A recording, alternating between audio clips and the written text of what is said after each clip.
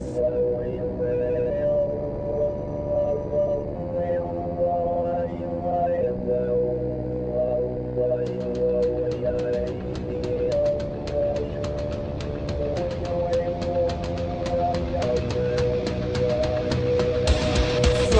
Politic Podcast, the show for normal Americans. From this undisclosed bunker, here's your host, Tony Reed.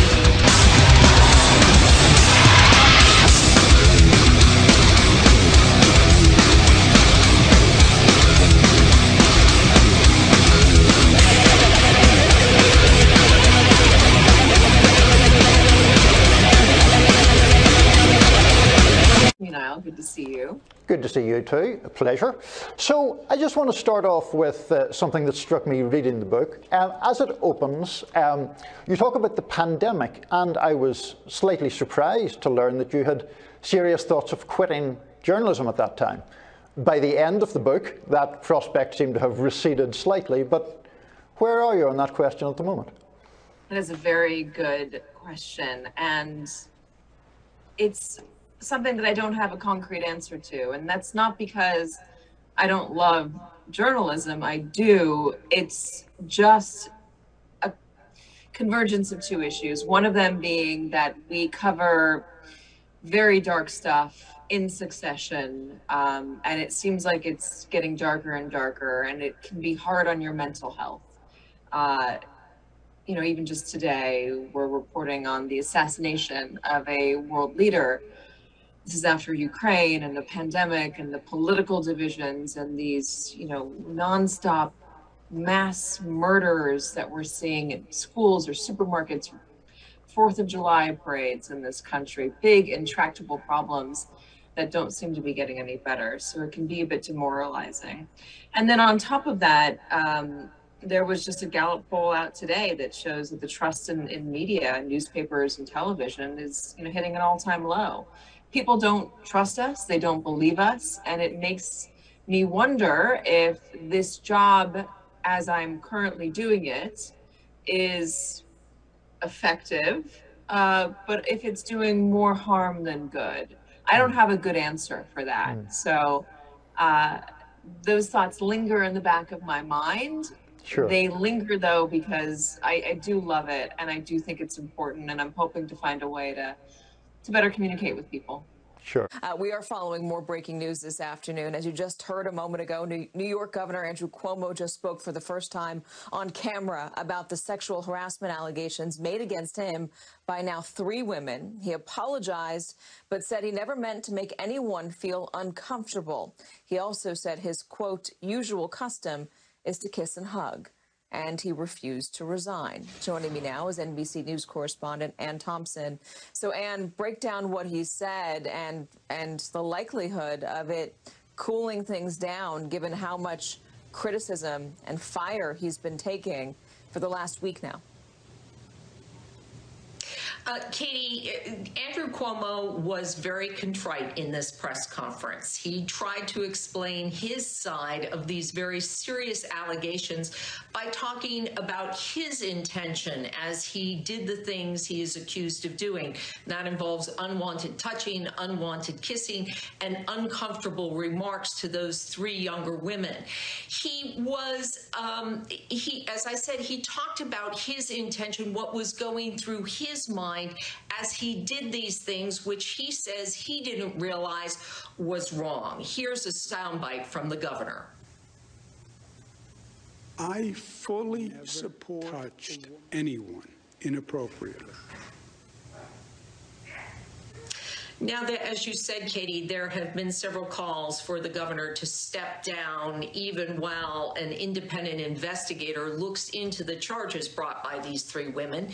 The governor said he would not do that, but this press conference is not doing much to change people's minds. There was a state senator on with Chuck who said that the governor's press conference just absolutely reiterated his belief that the governor has to step down. New York is a state that that is coming out of a pandemic. A budget needs to be done. There are many issues in front of the state, and the question is, can the governor lead on those? Does he still have not just the political authority, but the moral authority to lead on those while he is investigated for sexually harassing 3 younger women? Katie? You know, I've just been talking to somebody who is close to the family, and I asked them, you know, given the moment that we have been living in for the past 2 years, given how everyone has had a reckoning with this Me Too moment, why would somebody like Governor Andrew Cuomo, who is a savvy politician, not have buttoned things up, not have gotten the message to be careful about what he said around his staffers, around others? And the person said it's not that he didn't think the rules didn't apply to him. It's just that's in the Cuomo DNA. They are extraordinarily friendly, I guess, by nature. Ann Thompson. Ann, thanks so much for joining us today. We appreciate it. Yeah, in the last 4 days, I checked closed captioning transcripts. Last 4 days, MSNBC has talked about abortion 3 times as much as Fox. So, Bill, in the wake of this story being confirmed, Fox has sort of moved away from it, and there's focus on it from left-wing media. Well, that's the thing. Fox and the whole right-wing media do not want to ever acknowledge that they're wrong, ever. Their audience will not accept that. They'd never acknowledge that they're wrong. And in this case, you had an attorney general in Ohio who couldn't do the same work that a local reporter did. He said he couldn't find a scintilla of evidence that there was something going on, despite the power that he had. So they put him on to spout this, and it really speaks to the idea that everybody shoots from the hip now. There was no thought involved in that. They didn't bother saying, well, this case, could this possibly be true? They automatically suspected the timing and went after it, even though if you looked at the record, 50 cases in Ohio last year of this exact situation of a young girl who had been raped, who had an abortion. Well, that's amazing. That's the thing, Bill. Some conservatives say, the pro-abortion media picks out the worst cases, the most horrible crimes, in order to make the argument for all abortion all the time. But actually, this is not a rare case. Unfortunately, it's not a rare case. And the folks who wanted it to seem like a hoax, they just may not want to face the reality of what these laws.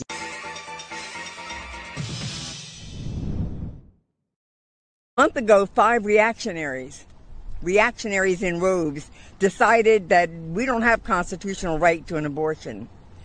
In so doing, they showed us that they're willing to eliminate our freedom to make a decision about our own bodies. And the Dobbs v. Jackson women's health decision imposes the will of 5 unelected religious extremists upon nearly 330 million people. I want to share a little story with you, because when we think of this whole issue of abortion, we have a tendency to think of the young child that gets raped, praise God, that he will protect her and help her to overcome her trauma. A young woman going through her reproductive years. But I had a conversation with someone I worked with very closely for the last 7 years who told me at the age of 62, she was still having a period and was still sexually active with grandchildren. And she said, what if I got pregnant? There's no way at 62 I would have been in a position to really be a healthy mommy to a new baby. And so not only is this impacting the decisions of young women and the protection of young girls and others who've been assaulted and raped, but it also impacts the decision of fully adult women who have this story to tell. You know, but what they did with Roe v. Wade, it only scratches the surface of all the damage that this court has done to our country just recently. I mean recently, this term. In just 1 month, it declared gun violence prevention legislation unconstitutional, rolled back Miranda rights, and weakened the separation of church and state. The legal reasoning in the Dobbs decision, which cites a 17th century jurist. Overdrive to clean up loose ends. November 16, 2016, 2 weeks after Donald Trump's victory, Joe Biden is on the phone with Poroshenko. His voice tenser now than before. This is getting very, very close. What I don't want to have happen, I don't want Trump to get in the position where he thinks he's about to buy onto a policy where the financial system is going to collapse and he's going to be looked to pour more money into Ukraine. That's how he'll think about it before he gets sophisticated enough to know the details. In other words, Biden does not want Ukraine asking for more money from Trump. Doing so would cause Trump to look into the details. So anything you can do to push the Privat Bank to closure so that the IMF loan comes forward, I would respectfully suggest is critically important to your economic as well as physical security. Critically important.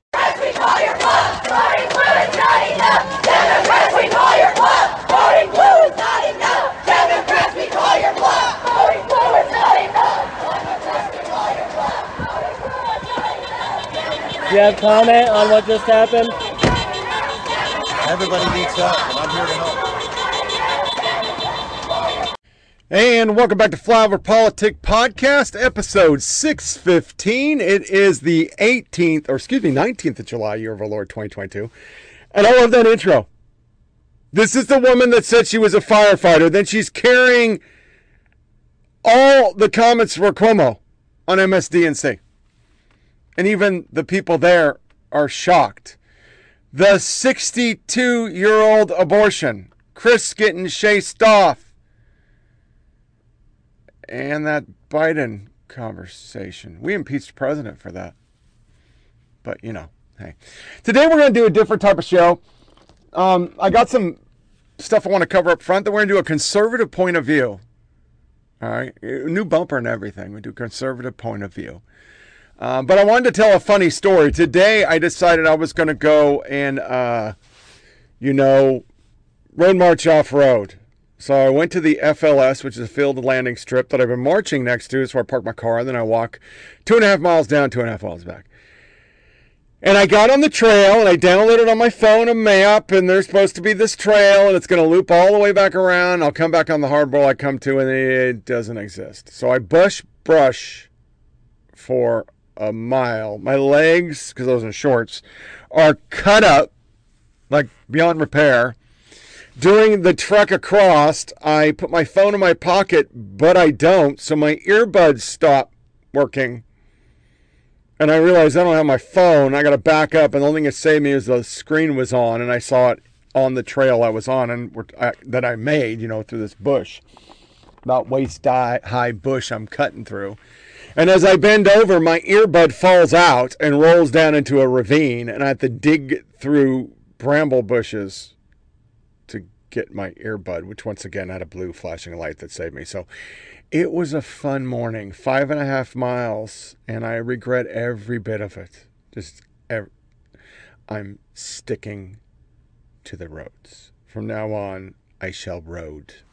The road, as David Spade would say, is where I shall go. So, since we start with hypocrisy on a level you just wouldn't believe, I wanted to go first with Muriel Browser. Now, if you remember a couple months back, they decided in Texas to go, fuck you, we're going to send these motherfuckers to you. Because you don't have to deal with all these illegals, which now hit 3.5 million interactions in 2 years. We'll hit 4 before it's over. Because they get taught by liberal groups. They're telling them what's going on and once the Republicans take over, we're going to change some shit. And she had the audacity, because remember, the media mocked it as it was a stupid idea and politics and this is dumb, to come on Face the Nation and say this. The Washington Post reported last week that homeless shelters in D.C. were filling up. And groups are getting overwhelmed by these buses that the governors of Texas and Arizona are sending here full of migrants. How significant is this influx? How many people? Well, this is a very significant issue. We have for sure called on the federal government to work across state lines to prevent people from really being tricked into getting on buses. We think they're largely asylum seekers who are going to final destinations that are not Washington, D.C. I worked with the White House to make sure that FEMA provided a grant to a local organization that is providing services to folks. But I fear that they're being tricked into nationwide bus trips when their final destinations are places all over the United States of America. What in the actual fuck?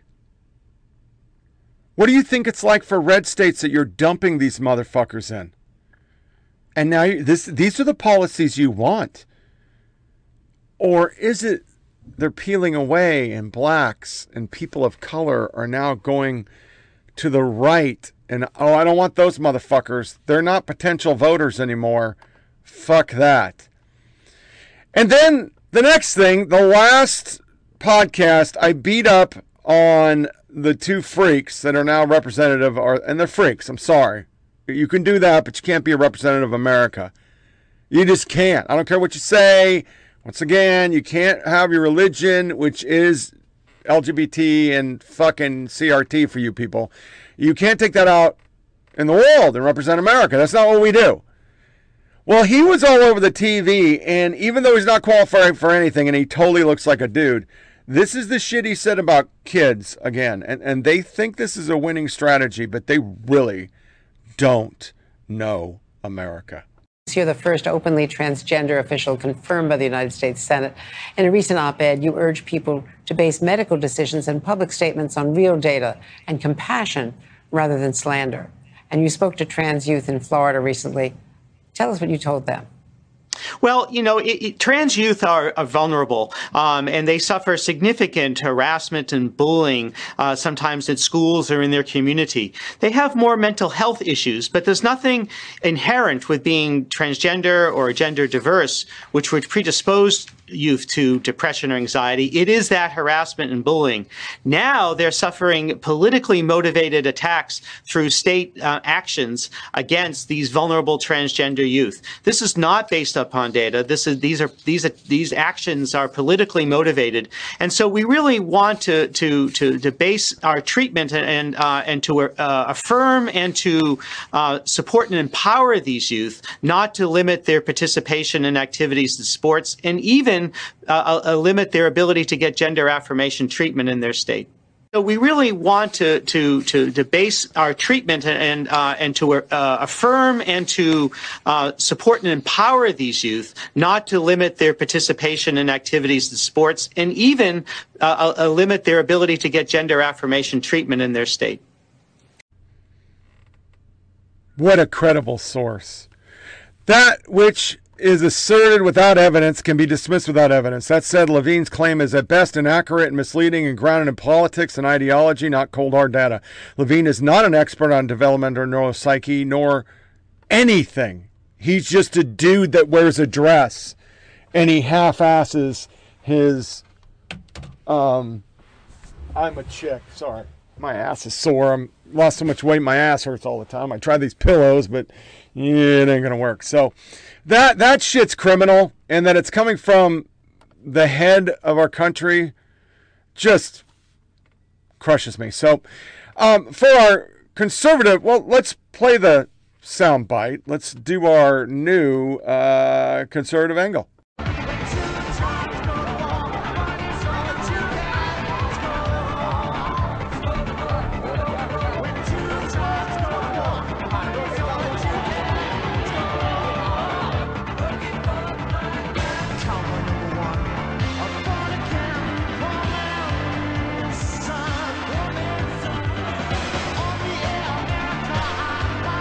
Mitch McConnell recently told us that the most important thing in the world is to vanquish Vladimir Putin.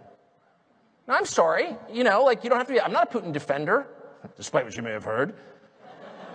I don't really care one way or the other because he's not my president. He doesn't preside over my country. And what he does in Ukraine, well, I think historically significant, certainly significant to Ukrainians, is not more significant to me than what gas costs. In fact, it's not even in the same universe.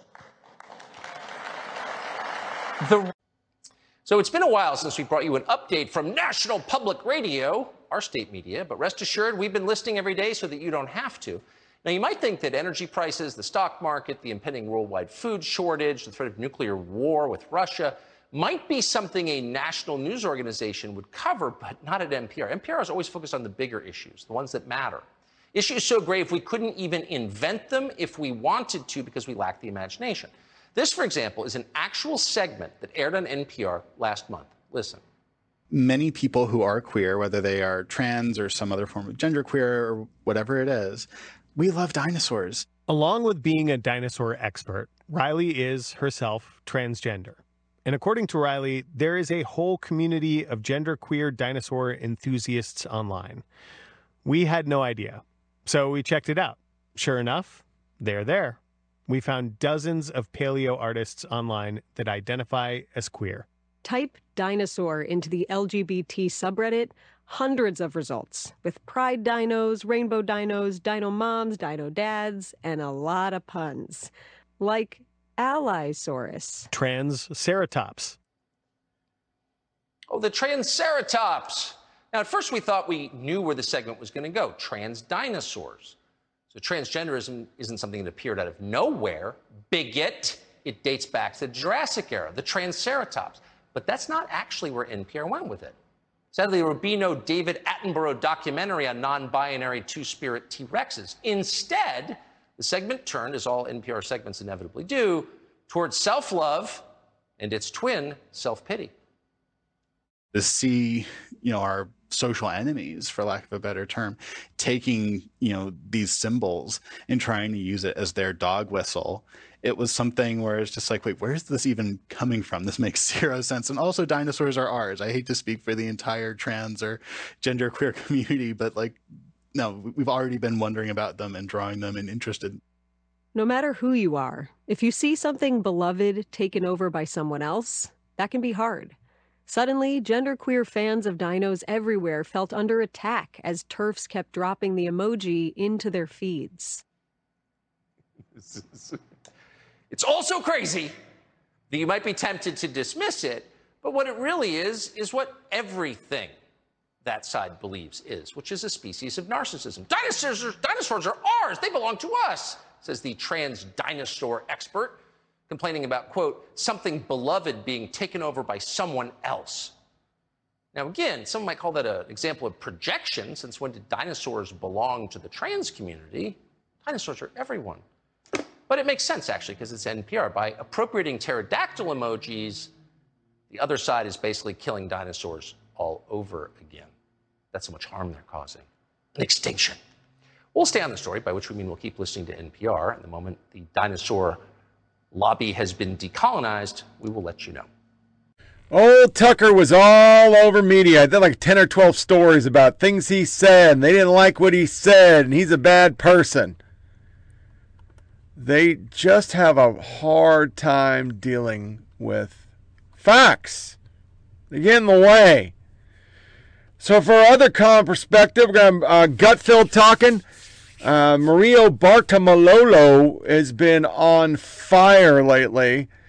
And I know these are brief little tidbits, but, I think it's important that I play so much negative lefty shit on this show, but I really don't play a lot of conservative perspectives, and we need to have more. On the other side of that, we're going to go into our media bump. It'll be our jerk off of the day, and in that, you're going to see hate up front. Cross, Nance, Wallace, they're not happy people.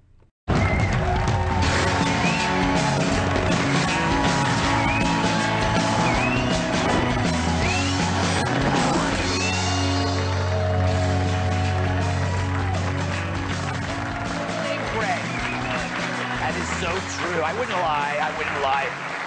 Well, happy magical Friday, everyone. Neil Cavuto's off tonight, and I'm Pete Hegseth. I kid, I'm so much better looking.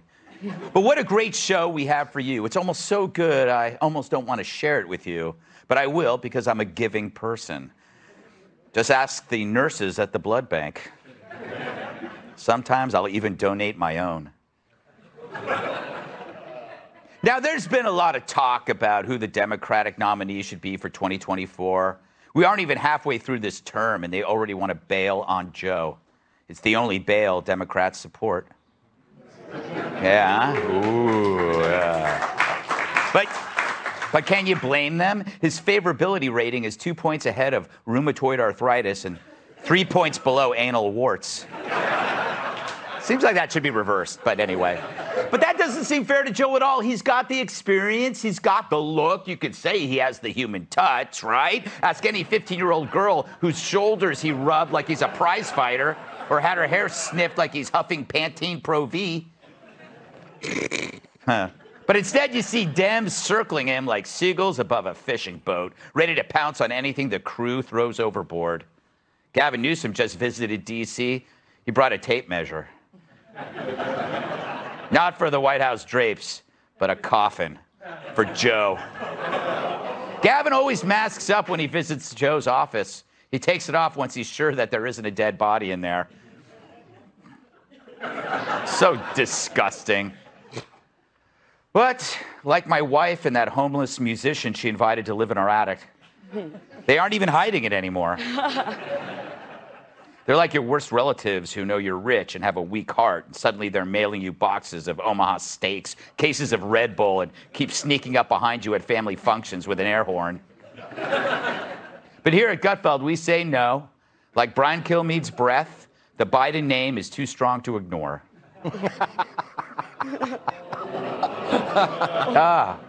So now you're on his side.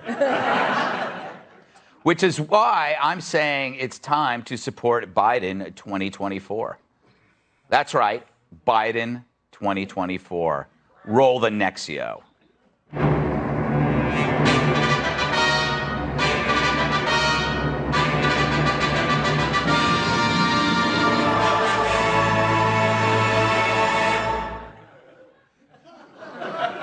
That's right. Forget Joe, it's time for Hunter. After all, Joe says Hunter is the smartest guy he knows, so it stands to reason he'll be an improvement. You think I'm kidding? But hear me out. There's a ton of reasons why Hunter would make a great president. First of all, unlike most politicians, Hunter can't be blackmailed. Seriously. What if some foreign agent approaches him and says, "Mr. President, we have video of you masturbating"? Hunter would probably reply, "Fine. But do you have one from this angle? Or this angle? How about this? I can get you high def if you like." Of course, most presidents have first ladies, and they always have some crusade that keeps them busy and it never works. Remember how Michelle Obama tackled childhood obesity? I didn't think kids could get any fatter. But Hunter, you know, instead of a first lady, he'll have first ladies of the evening. How fun would it be to see him slow dancing at the inauguration with an Eastern European in pumps, short shorts, and a belly shirt, while 8 more dressed similarly are lounging in the grotto that used to be the Lincoln bedroom. And, even better, the guy knows business. If anyone can, this guy could pay off the national debt. Hell, his paintings are worth $500,000 a pop. He could pump out 400 of those a month, right out of his nose.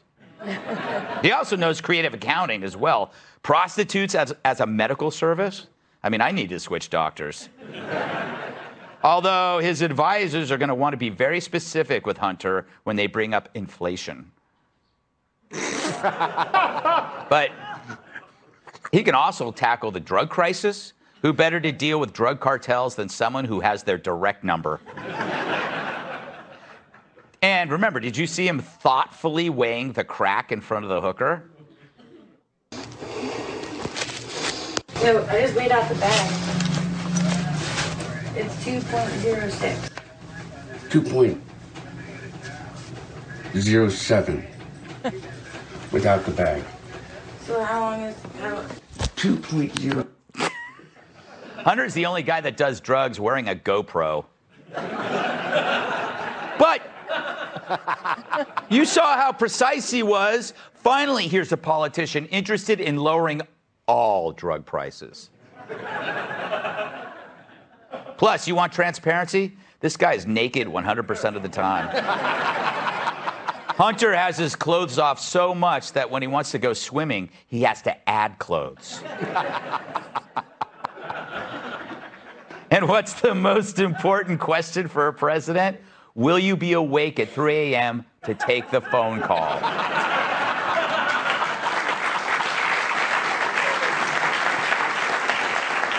Congressman, there were signs that Joe Biden was declining during the 2020 campaign. I mean, let's face it. He stayed in the basement the whole time during the campaign. So who knew what when? Are they hiding this and feeding him drugs to allow him to function? I know he goes home to Delaware a lot, more than any other president. So I guess my question is, what did Obama know? What did Jill Biden know? And who's running the White House right now? And are they covering up for these mental issues?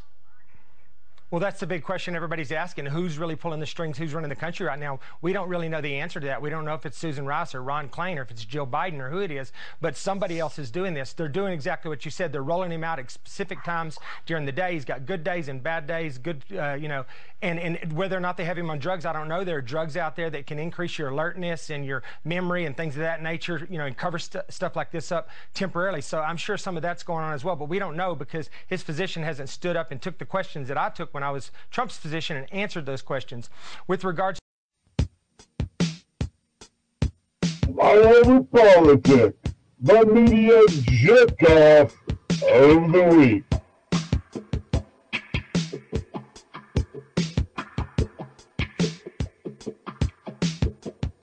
So hot. We must wonder, will this democracy survive? Well, a Yahoo News poll says no. But perhaps when you build a nation on stolen land with stolen labor, it was never going to be a republic we could keep. You better look in your heart and determine whether you're a real American and you believe in the oath and you believe in what this nation stands for. Or, plenty of room in Russia. Yeah. And their participation in America has nothing to do with the 245 years of democracy that we have had. They would rather do away with that 245 years and impose a dictator, King Donald I. And it was honestly, quite frankly, a democracy already flawed for a lot of us. Sure. I think, But that affirmative action, you know who the biggest beneficiary is of affirmative action? White women. White women. Exactly. Just when it gets taken to the streets. One side is far out armored compared to the rest of us. And I do think that we could see droves of political violence happen just like we saw on January 6th, particularly when you think about those state legislatures that are not as protected as the U.S. Capitol. I think it's kind of utterly ridiculous to even call him a hero.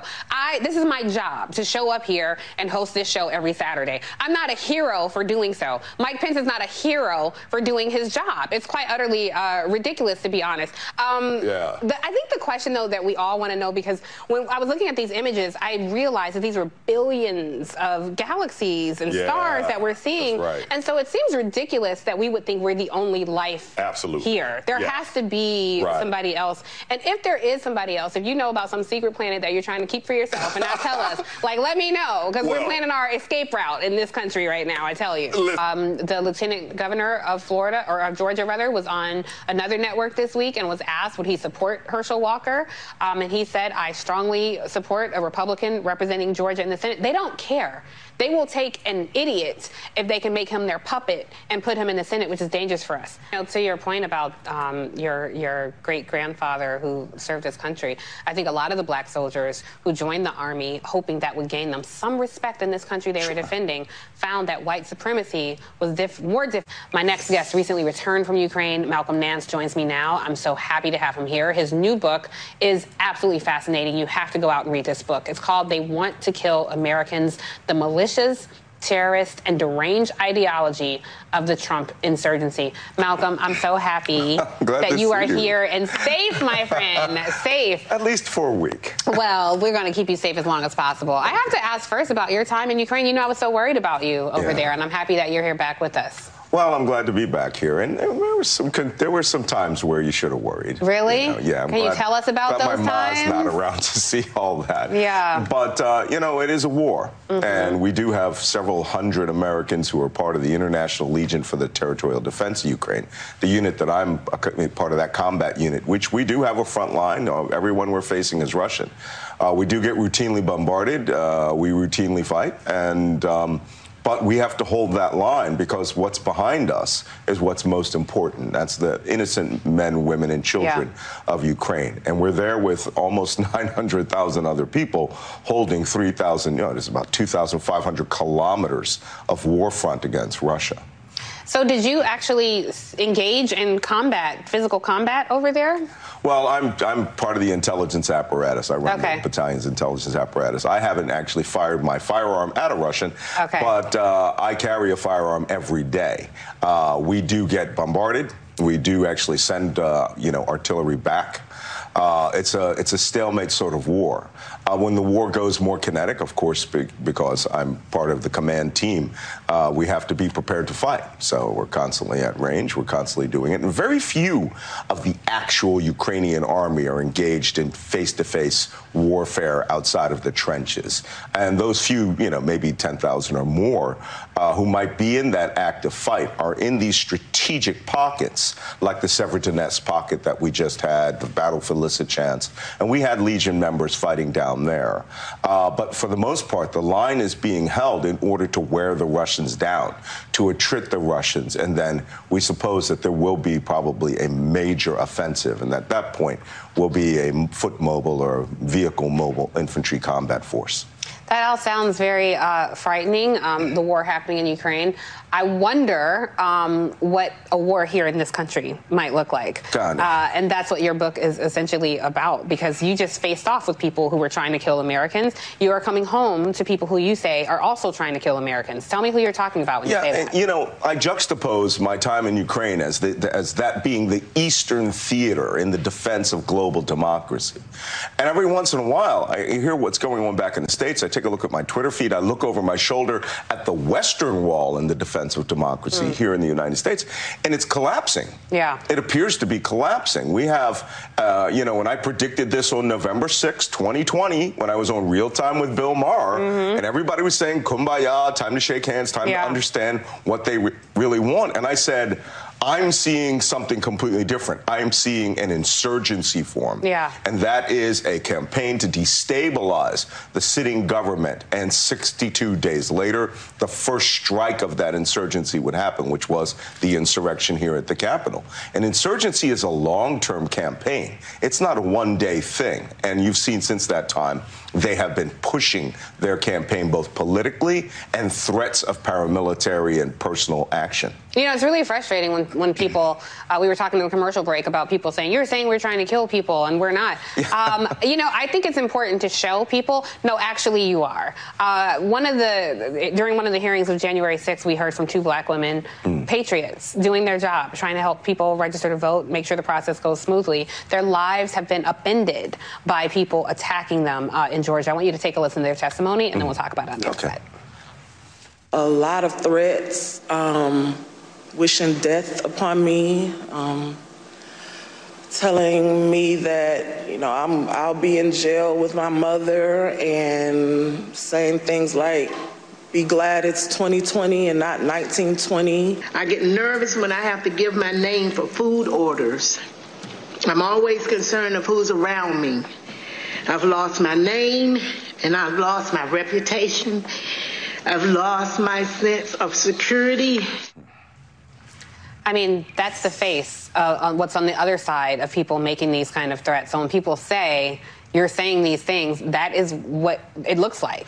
What's absolutely fascinating to me is that as I listen to the communications, the chat rooms internally of the Trump supporters, and now what I see in my Twitter timeline of them saying, how dare you say all Trump supporters are like this? Well, that building right over there was besieged by 40,000 people who were at that rally. 10,000 engaged towards the police, as many as 10,000, they believe, actually compressed up there, and as many as 2,000 entered the building. You could see there were thousands of people engaged in combat. But they believe that nothing they did was violent. Nothing they did had posed any threat to anyone. The firearms that they were secreting or were planning to bring over as part of their quick reaction forces are not the threat. But to them, their firearms are benign.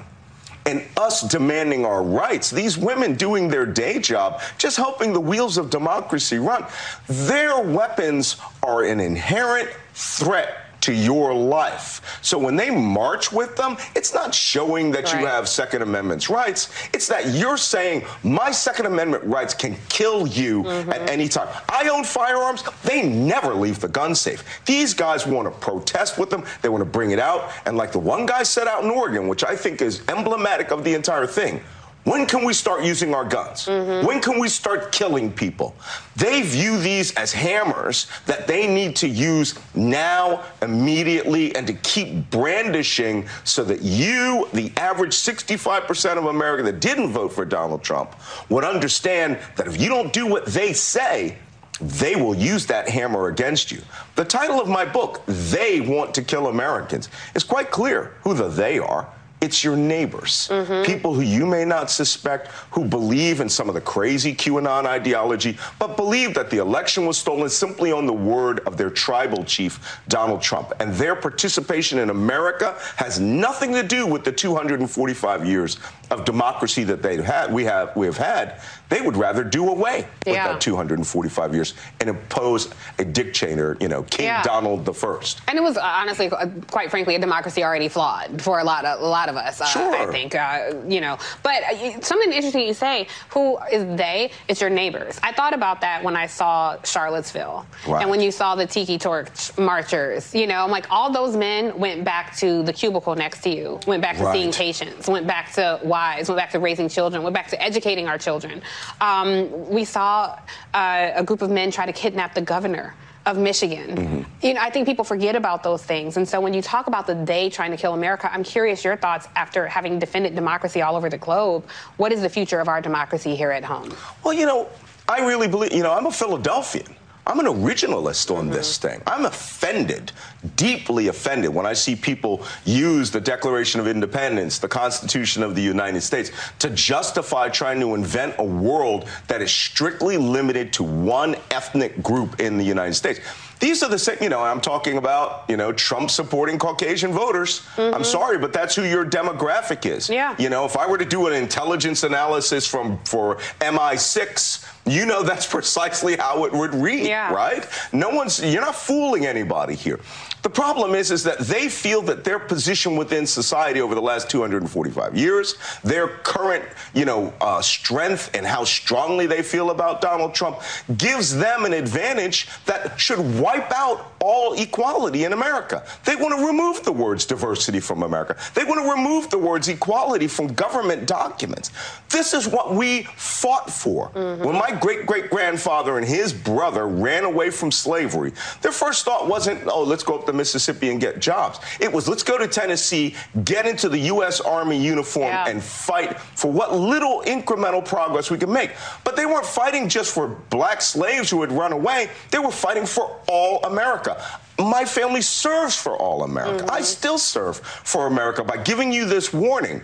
But if you're a real American, you'll look at yourself and say, hey, wait a minute. Am I part of this? Am I here to use the Constitution as a fig leaf and tear away all the rights from your other fellow citizens? Look at yourself, right? Stop thinking, now I'm just going to, I don't like you. You wrote a book about us. I'm going to intimidate you with my gun.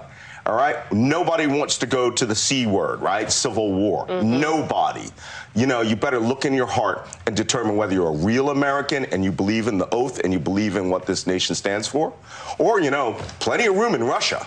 Quote, given that these threats appear to be coming from the GOP base, the silence from Republican leadership is at best tolerance of threatened violence. At worst, it's an approval of such. So, once you go against Trump and you're fully disavowed from the Republican Party, is that it? Is it as simple as that? It seems like it's worse than that. First of all, Sam, good morning. Good to see you in the chair. Good morning. There. Great to see you. Secondly, this is not about marginalizing a voice. This is about a deluge of vile voicemails released last week by Congressman Kinzinger, death threats directed at him his family, his wife, his child. And this comes on the heels of a month ago, a letter sent handwritten to Adam Kinzinger's house to his wife that he released to the public saying, we're going to take time, but Adam Kinzinger has broken his oath. We're going to execute him and your son and you. And when Republicans are concerned about threats, they speak out. When Brett Kavanaugh had threats, Kevin McCarthy was on the floor of the House. He was on Fox News tweeting about it. But when Adam Kinzinger reveals these threats, nothing. And the message is clear. We value certain lives. Those are on our team. But those who dare criticize our Donald Trump, our leader, well, violence is at least acceptable, if not encouraged. And you said Ruth Ben-Ghiata, an authoritarian expert. These are dangerous times. We have a GOP that is an authoritarian movement that is literally embracing fascist tactics, using violence to acquire or retain political power. It's frightening. Yeah, it's one thing to threaten, I'm not condoning threats, obviously, but one thing to threaten a congressman. But Meredith, you write about threats that have been faced by aides. Before the break, I started discussing your article about the secret informal support group of women who have all gone up against the Trump machine, like Cassidy Hutchinson and Olivia Troy. Tell us about how this group developed and how they have come to support one another. Well, like it was just described that Adam Kinzinger faced, these women have also faced very serious threats. In the course of reporting this story, one of the women shared some of the Instagram direct messages that were just the other day recently sent to her, and they were quite disturbing. And these women are on this kind of political island of themselves. They are now rejected by the Republican Party that has so far continued to embrace Trump. And on the left, they are seen as people who continued to enable Donald Trump while they were in the White House and are just now speaking out. So they're kind of on an island unto themselves. And because of that, they have faced serious threats for coming forward. Cassidy Hutchinson was in touch with Alyssa Farah Griffin, who she left the White House in 2020, and Olivia Troy did as well. And when they did, they spoke out and they faced some really heinous, if you will, public comments about them. And they have struggled to kind of find their footing. So this group, this informal network of women formed just to support each other, to show each other that they're there and that they really aren't alone as they do this. Dean, when Adam Kinzinger released those disturbing voicemails, he said, quote, "The darkness has reached new lows." I don't know if that's true. I honestly don't know. You point out things could get darker if the Republican Party continues down this path. What is the perhaps deeply scary endpoint of the direction the party is going and the threats that people who speak out against Trump face? The end point is probably we're living together in Canada, Sam. I mean, let's be honest. It's not isolated. I just want people to understand these are not isolated threats. You know, it's against anyone who speaks out against Trump. But it's the GOP base. And in my article, I cite polls. Recent poll from CBS, you have almost 60% of Republicans view January 6th as an act of, quote, defending freedom. You have various polls showing a majority of Republicans view January 6th, that terrorist attack, that was an act of domestic terrorism per the FBI, as an act of, quote, patriotism. That should scare everyone. I never called the GOP fascist. I'm not hyperbolic pre-January 6th. And even after January 6th, I thought they would jettison Donald Trump. He literally has an 80% favorability rating right now. You have nearly 60% of the Republican base telling you violence is acceptable to acquire and retain political power. That is the definition of fascism. Madeleine Albright talked about in her great book, Fascism: A Warning. It could get much darker. We have to be aware. We need Democrats and the media as well to be calling this out for what it is. It's un-American, it's dangerous, and it is fascism. To play devil's advocate for a second, Dean, you know, there are I'm not saying it's fascist, but there are violent threads throughout different elements of both parties, less so, I would argue, than on the Democrats. But of course, Republicans spoke out, rightfully so, I would argue, about a man who showed up at Brett Kavanaugh's house, right, with a gun and an attempt to kill him. Did the Democratic Party speak out sufficiently against that, in your opinion? I think that depends on the person. I mean, ultimately, the legislation passed to provide Secret Service more protection for the justices. But we're not talking about leaders. I want people to look at the base. The base. If you poll Democrats, They view January 6th as abhorrent. Same thing as independence. We view it as un-American, an attack on our capital. Nearly 60% of the Republican base views that as an act as defending freedom. So let's be clear. It is the base of the GOP that's going that direction, and they always get more extreme, this GOP. They don't suddenly get more reasonable. We're going a dark place, and it's scary to say that, but that's the reality. We've had this faction throughout the United States. It is the ideology of slaveholders, of the Ku Klux Klan, of the John Birch Society, of George Wallace's presidential run. But what had happened, at least sort of as the conservative movement emerged after World War II as a coherent entity, is that it attempted to align itself with these radicals on the theory that it could contain them, it could bring them into their political coalition, harness their incredibly sort of strong feelings and beliefs, and turn them into votes for basically pretty normal tax cuts and anti-abortion politics and the kinds of things that really animate mainstream conservatives. And this worked for a little bit. What happened is that over time, slowly, and ultimately culminating in Donald Trump, the radicals started to influence the mainstream conservatives. Not the other way around. It wasn't the conservatives controlling the radicals. It was the radicals whose ideas, based on their shared hatred for liberalism and sort of the mainstream of American political society, that they gradually started to resemble each other to the point where the mainstream right was willing to fully capitulate to the radical right if it meant gaining political power. I don't want to turn this into a college poli-sci course, but we do have a professor here. Ruth, do you agree with the synopsis? And then as a follow, if you do agree with it, I'm wondering, as someone who's studied this stuff, what's the closest historical parallel to the moment we are that we are in right now with our democracy?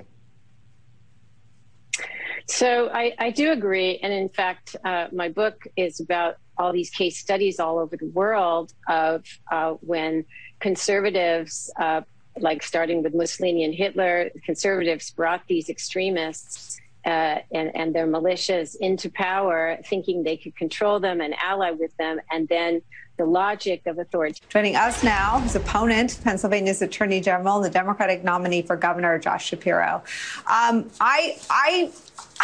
I noted years ago, I kept saying the bottom is calling and wants to know if we're there yet, that there is no bottom. But this association with Gab is particularly abhorrent. Explain. Yeah, it is. And I think you've noted the fact that there really doesn't feel like there's a bottom right now. You've also connected the dots time and time again, Nicole, between extremism and those who are leading the modern day Republican Party. And Doug Mastriano is Exhibit A of that. Let's break down what he's doing here in his campaign for Pennsylvania governor. He paid thousands of dollars for anti-Semitic, racist, alt-right extremists to be a part of his campaign for governor.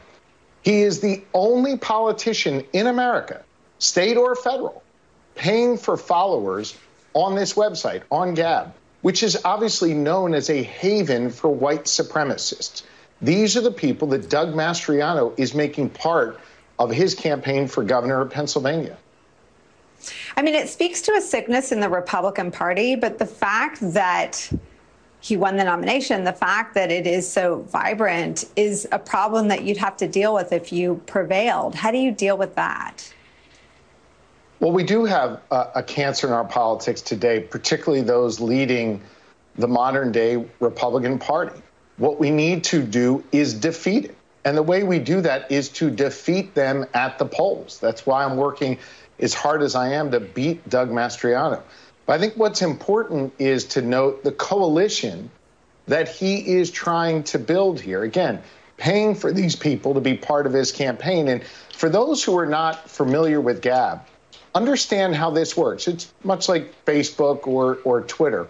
He posts something, that's Mastriano, and then because he is paying Gab, all of these white supremacists are sent to his post.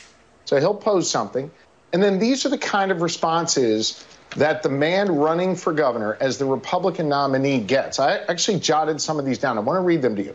These are the words of Doug Mastriano's supporters on his own Gab post. Jews are a cancer on society. That's what one of his supporters wrote. Another wrote, good people must fight evil Jew filth. That's what one of his supporters wrote in response to Doug Mastriano. And then they also wrote, it's time for Jews to face the great replacement, obviously referencing this white nationalist conspiracy theory. Those are just 3 of hundreds of posts. Now, importantly, Doug Mastriano never contradicts that. He never speaks up and says those anti-Semitic or racist or alt-right extremist posts have no place in his campaign. Instead, he's embracing them. He's bringing them into his campaign. He's making them part of what he sees as a vision for the Commonwealth of Pennsylvania. He is dangerous. He is extreme, and he must be defeated.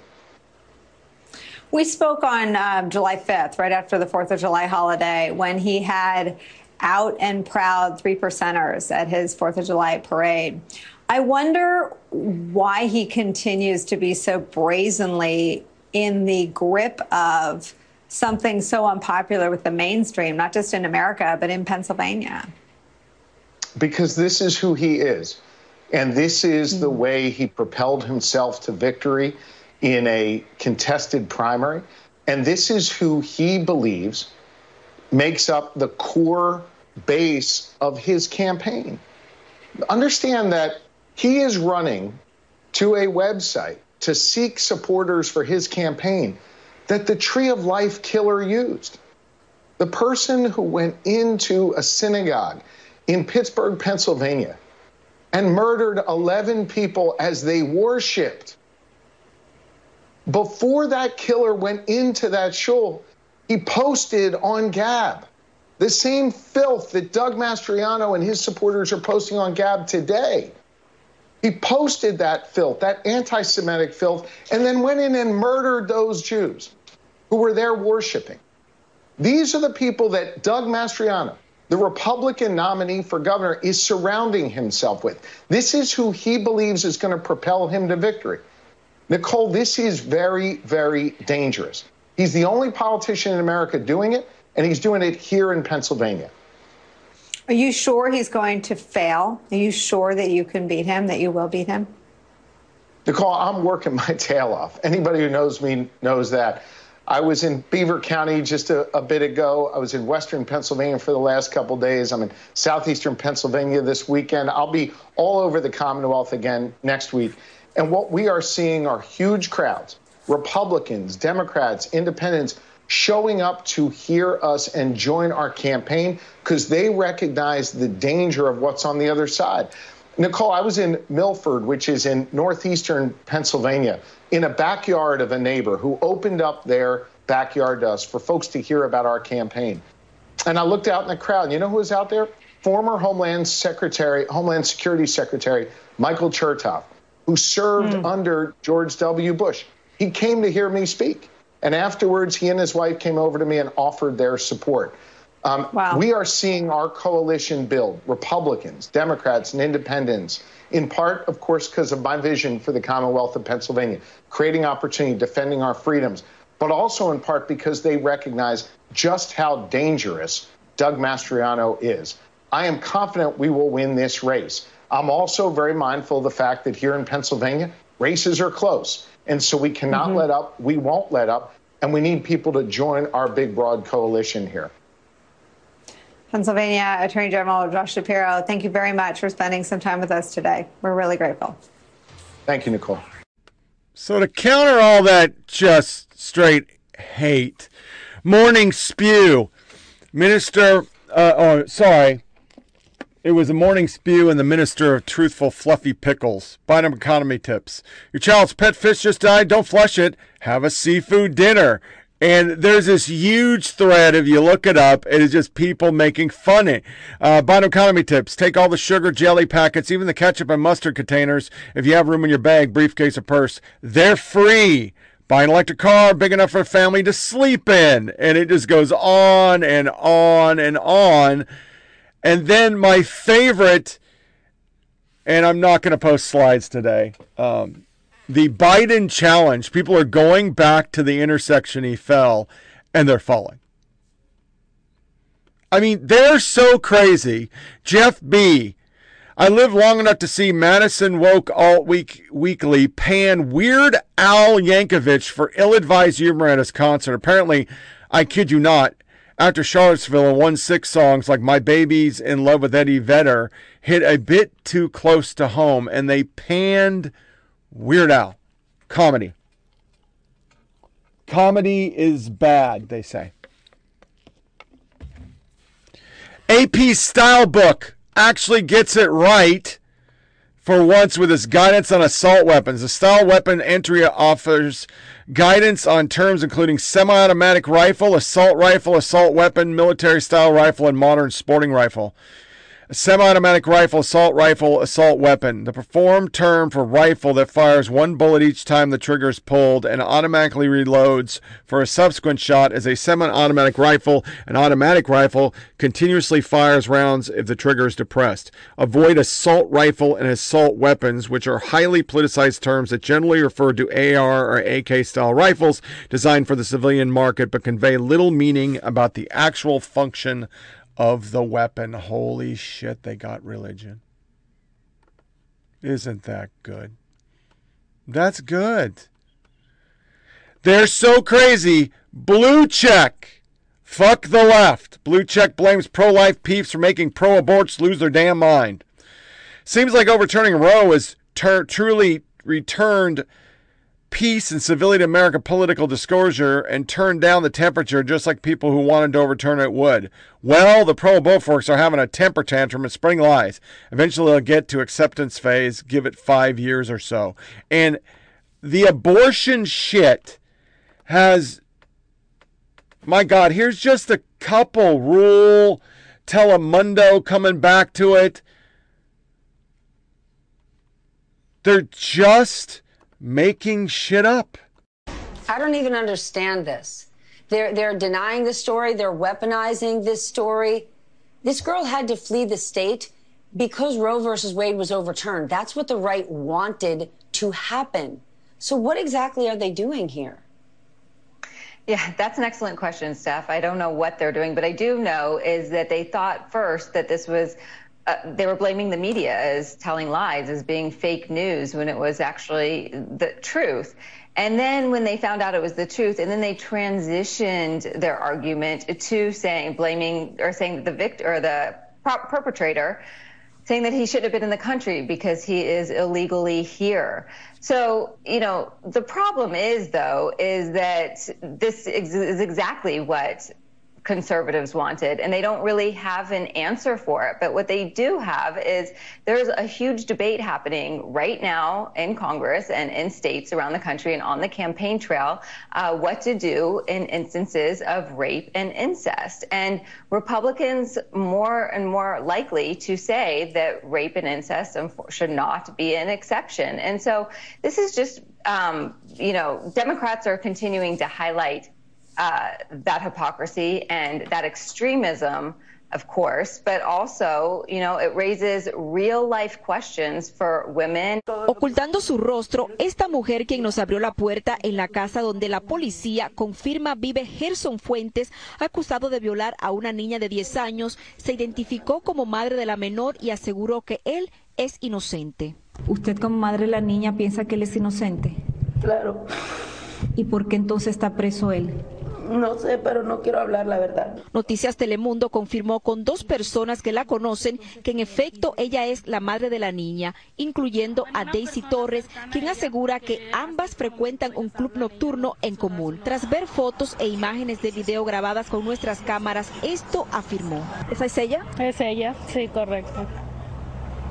¿Y usted dice que ella es la mamá de la niña de 10 años que fue violada? Sí, es la mamá de la niña. Dijo además que la señora tiene una relación sentimental con Gerson Fuentes. Es su pareja y es el padre del niño que ella tiene en su vientre ahora mismo. O sea que la señora está en embarazo. Sí.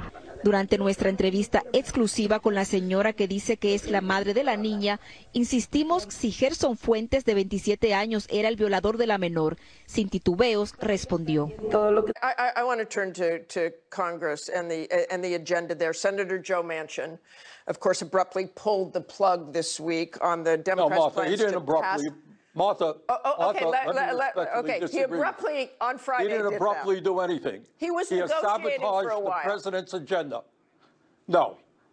Look, if you check the record 6 months ago, I made it clear that you have people like Manchin, Sinema to a lesser degree, who are intentionally sabotaging the president's agenda, what the American people want, what a majority of us in the Democratic caucus want. Nothing new about this. And the problem was that we continue to talk to Manchin like he was serious. He was not. This is a guy who is a major recipient of fossil fuel money, a guy who has received campaign contributions from 25 Republican billionaires. Do you think this guy is serious? Senator, okay, you say he wasn't serious, but Manchin says his main goal is to do what's good for West Virginia, and he's worried about inflation. Listen to what he told the West Virginia radio station. Listen to this, please. Is that right? Inflation is absolutely killing many, many people. They can't buy gasoline. They have a hard time buying groceries. Everything they buy and consume for their daily lives is a hardship to them. Your reaction to that, Senator? Well, look, the same nonsense that Manchin has been talking about for a year. West Virginia, it's a beautiful state. I've had the pleasure of being there. Great people. It is one of the poorest states in this country. You ask the people of West Virginia whether they want to expand Medicare to cover dental, hearing, and eyeglasses. You ask the people of West Virginia whether we should demand that the wealthiest people and large corporations start paying their fair share of taxes. Ask the people of West Virginia whether or not all people should have health care as a human right like in every other country on earth. That's what they will say. In my humble opinion, Manchin represents the very wealthiest people in this country, not working families in West Virginia or America. The scary part is we're living this in real time. Last month, the man was charged with the attempted murder of a Supreme Court justice after calling the police on himself for his murderous thoughts and being detained near the home of Justice Brett Kavanaugh. And on July 9th, Seattle police arrested a armed man with a gun outside of Congresswoman Pramila Jayapal's home. According to the Seattle Times, a neighbor told police she heard the man shouting, quote, "Go back to India, I'm going to kill you." And another reported seeing the suspect drive past Jayapal's house 3 times while shouting profanities. Joining me now is Congresswoman Pramila Jayapal, chair of the Progressive Caucus. Congresswoman Jayapal, thank you very much for coming back to the Sunday show. I am sorry to hear about what happened to you. How are you and your family? Jonathan, thank you. This is the first time I'm talking about this, and I appreciate you having me on to talk about not only what happened to me, but the connections to exactly what you were just starting the opening with. I am not okay, and I'm okay. I think, this is a scary time for me and for my family.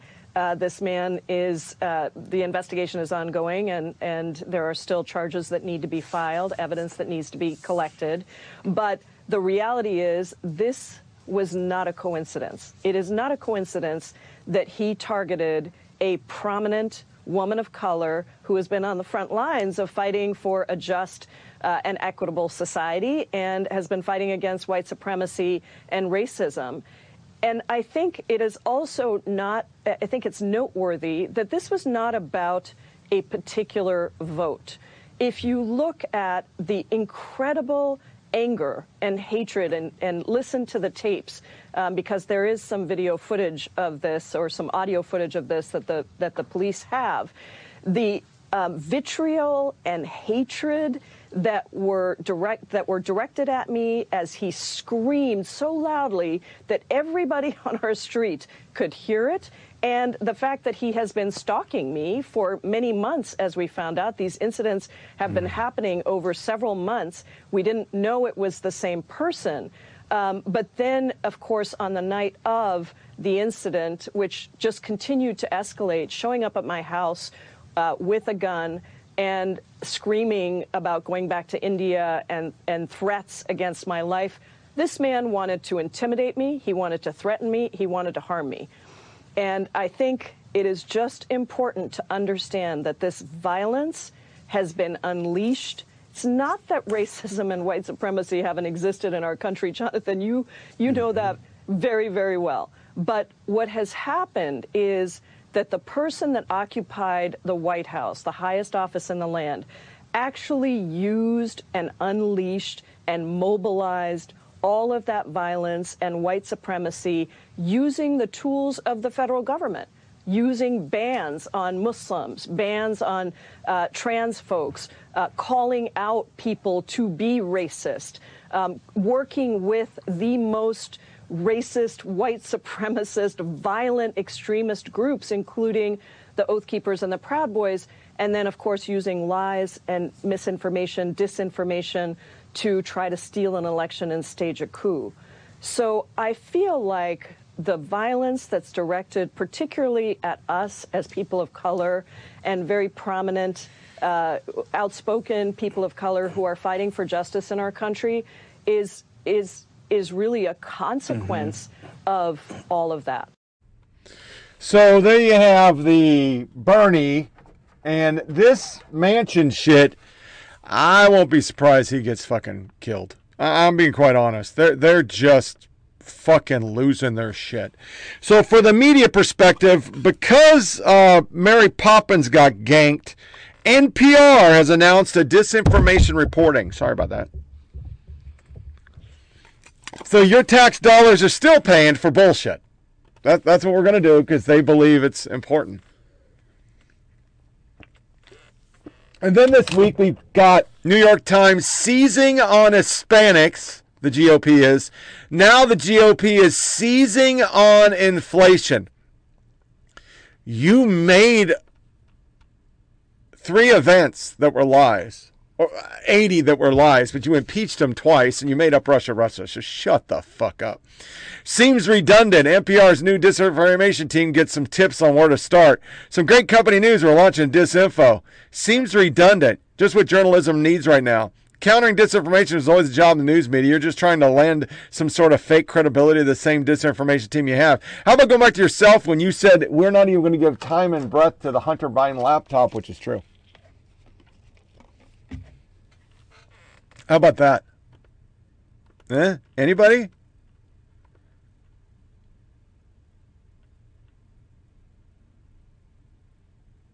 How about MSNBC?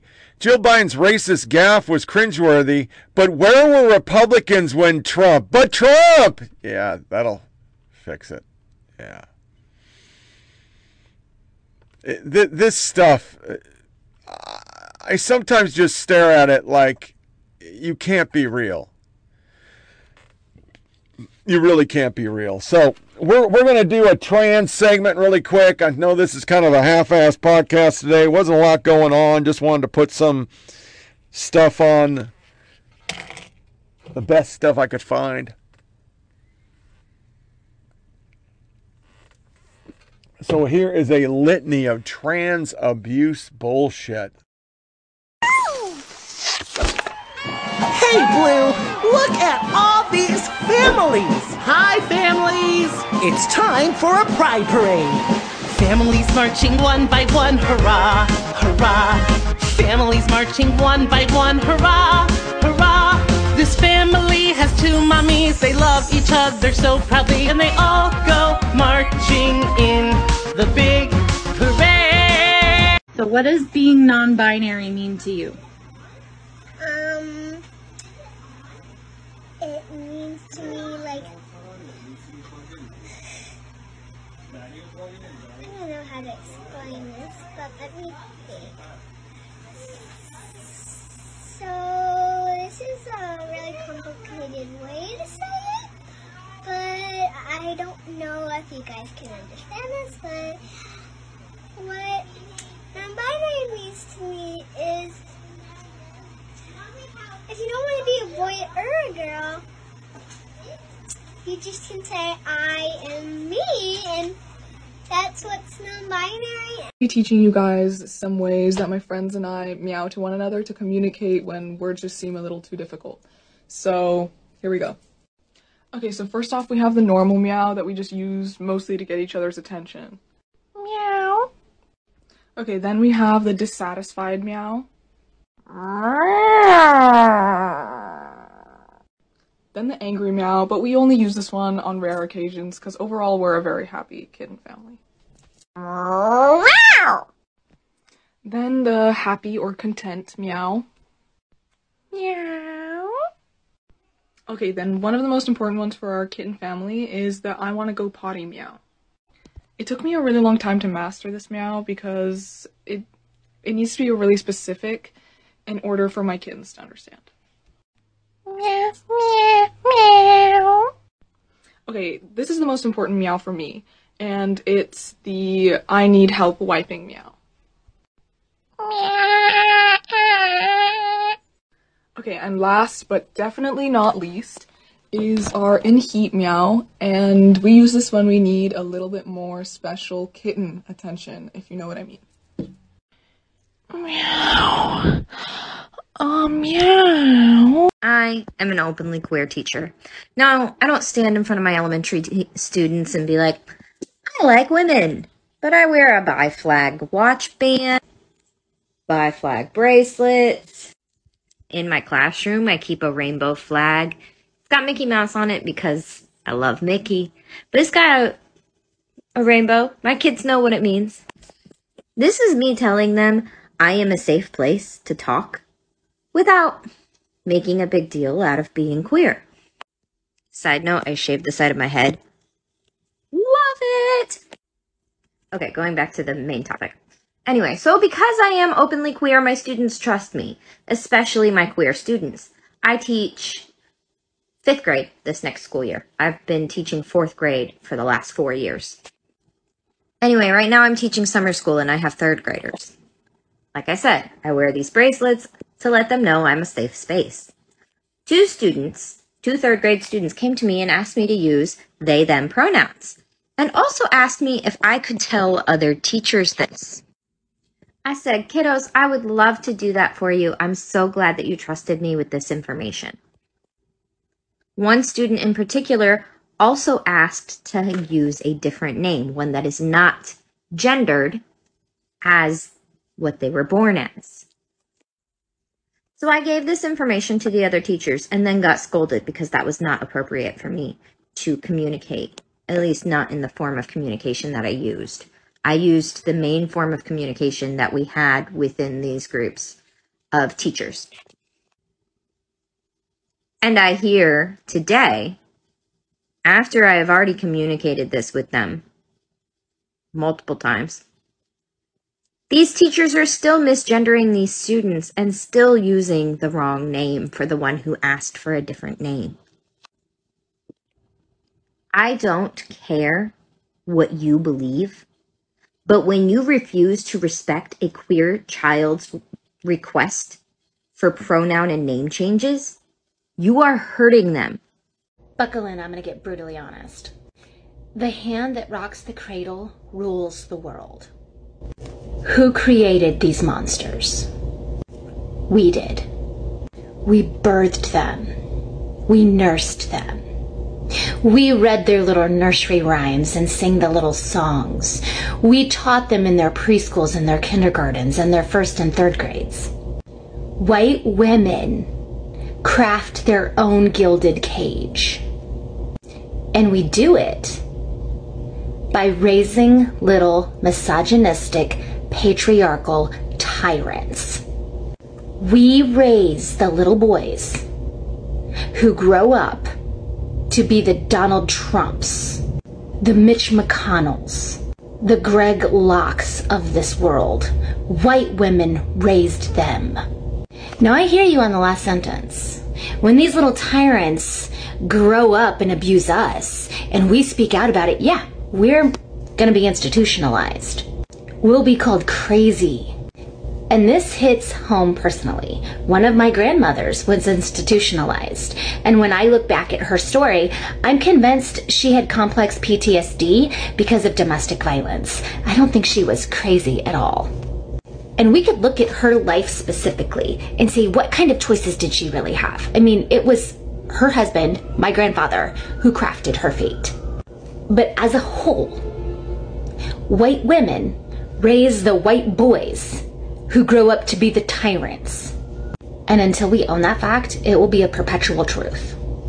The truth is, most white women are perfectly fine in the comfort of their gilded cage. family first, America first, and all that garbage. I'm sure it was a terror. You're alive. Shut up. You guys need to just let it go. Grief in silence. This is not okay. This is not a George Floyd situation. George Floyd was unarmed. He was unarmed. You're alive. Sorry. This is not okay. My kids have to deal with this and probably have a mental illness now because they almost lost their life. There's bullet holes in my kitchen because he sat in the fucking hallway watching my move. This family wishes this never happened. I wish it never happened either. That I don't have a place to call home. I can't sleep that night. She's obviously going through a moment. This is not okay. This is what they want to show on the TV. She's obviously going through a moment. This is not okay. Just go home. Go home. Because none of you guys knocked on that man's door to check his health. Shut up. He come to my house. Shut up. You guys did not come. He did not. You guys did not come and visit family at the time. This is not the time or the place. It wasn't. It don't matter. It don't matter. Get away from me. Get away. No, because you think it's okay to get in my kid's in the car. My kid's in the car. My black kid is in the car. He tried to kill me in front of my kids. He tried to kill me in front of my kids. He tried to kill me in front. I don't know how you hoes be doing it. Me personally, if a bitch came to me as a woman, I'm coming to her as a bullet.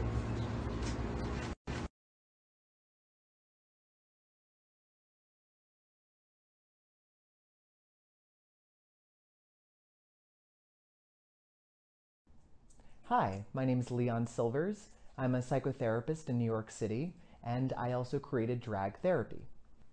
Drag Queen Story Hour and Says Me often get a lot of questions from parents and teachers on how to talk about drag, gender, and identity. So the Dragtivity book is a compilation of those questions put in a way that's fun, educational, and a way that can teach kids about gender, drag, pronouns, and many other different questions. Today, I'm going to read the Dragtivity book as my drag persona, Pink Freud, in order to give you an example on how you can use the Dragtivity book in an educational and fun way. Hi, I'm Pink Freud, and I'm going to be reading the Dragtivity book. Hello, dear dragberries. I am Hella Mella from Says Me. Are you ready for Drag Queen Story Hour? Great. And just like there are so many different kids in the audience, there are so many different types of berries. What kinds of berries are there? That's right, raspberries, blackberries, yeah, blueberries, exactly. When I address the audience as dragberries, I do that because it's not saying boys and girls, which is a binary gender. It's saying that there's all different types of kids, just like there's different types of berries. So it's not just a blackberry and a blueberry, there's raspberries, strawberries, whatever kind of berries, just like there's not just boys and girls, there's boys, girls, and everything in between. What is a drag queen? Is it a type of dragon? Is it a ruler of a faraway land? Who has any ideas of what a drag queen might be? So here, you'll ask the audience, what is a drag queen? And you'll get different audience members' responses. And it's important to always affirm and to validate whatever answers they might have. And then afterwards, you can read what the definition is of a drag queen. Drag is when you become your favorite made-up character. And what are some of your favorite made-up characters? I don't know what the natives were thinking when they seen Christopher Columbus. If I seen a random white man come at me out of nowhere, I would not greet them. I would be hostile. Very hostile. Like, who are these people? And why are they brighter than me? Take their skin. Hey, y'all should take that boat back to Europe. Go back home. So it's been a while since we brought you an update from National Public Radio, our state media, but rest assured we've been listening every day so that you don't have to. Now, you might think that energy prices, the stock market, the impending worldwide food shortage, the threat of nuclear war with Russia might be something a national news organization would cover, but not at NPR. NPR is always focused on the bigger issues, the ones that matter. Issues so grave we couldn't even invent them if we wanted to because we lack the imagination. This, for example, is an actual segment that aired on NPR last month. Listen. Many people who are queer, whether they are trans or some other form of genderqueer or whatever it is, we love dinosaurs. Along with being a dinosaur expert, Riley is herself transgender. And according to Riley, there is a whole community of genderqueer dinosaur enthusiasts online. We had no idea, so we checked it out. Sure enough, they're there. We found dozens of paleo artists online that identify as queer. Type dinosaur into the LGBT subreddit, hundreds of results, with pride dinos, rainbow dinos, dino moms, dino dads, and a lot of puns. Like Allosaurus. Transceratops. Oh, the Transceratops. Now, at first we thought we knew where the segment was going to go, trans dinosaurs. So transgenderism isn't something that appeared out of nowhere. Bigot. It dates back to the Jurassic era, the Transceratops. But that's not actually where NPR went with it. Sadly, there would be no David Attenborough documentary on non-binary two-spirit T-Rexes. Instead, the segment turned, as all NPR segments inevitably do, towards self-love. First and foremost, that first one is criminal, that little kid. That's just criminal. Then you got Cat Lady, a teacher. If that was my kid's teacher, man, they're not in that school. The white lady and just a litany of freaks with lesson plans. And NPR all in it. I mean, what the actual fuck?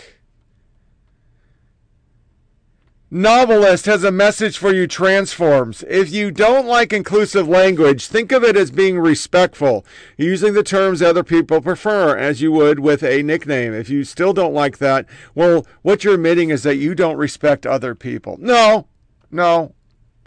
You guys haven't worked it out. You haven't worked your shit out. And the worst part about it, I think, and I forgot this, so 2 seconds.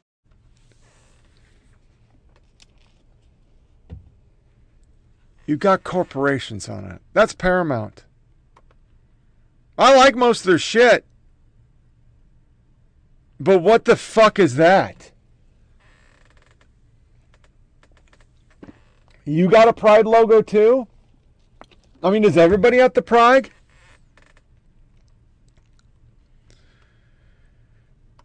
Stories. I love that Natalie Portman's Boast's new Thor film is the gayest Marvel ever. Articles about Macy Gray and Bette Midler actually being transformed. But then you get these that are just scary. When a quarter of the class identifies as trans, predominantly female, you're brainwashing people. Friends, I wish we had trans people. Trans thing wasn't a cult then. Jessica Mason Pico. Honestly, if you're a white person who says they're committed to racial justice and you're in good standing with most of your family, I have questions for you, and they're definitely pointed. Full disclosure, I'm in contact with exactly 3 members of my birth and extended family for this specific reason. Are they committed as you? And it goes on. It's what my daughter did. She just banned us because we're not woke. Rashida Tlaib calls out the New York Times providing a platform for transphobic propaganda. New York Times providing a platform for transphobic hate propaganda with horrifying consequences. Texas just entered New York Times articles and evidence to push for Texas Department of Family and Protective Services. Blah, blah, blah. No opposing views. This week, Dave Chappelle got an Emmy nomination. The cult lost their shit. Ellen Page, IMDb has wiped her out except for the award she won because they have to do it for the name. Ellen. Florida school sex ed for 6th graders describes a girl as people with vulvas. I mean, that's a win because men don't have vulvas, but when will it stop? I'm asking for a friend.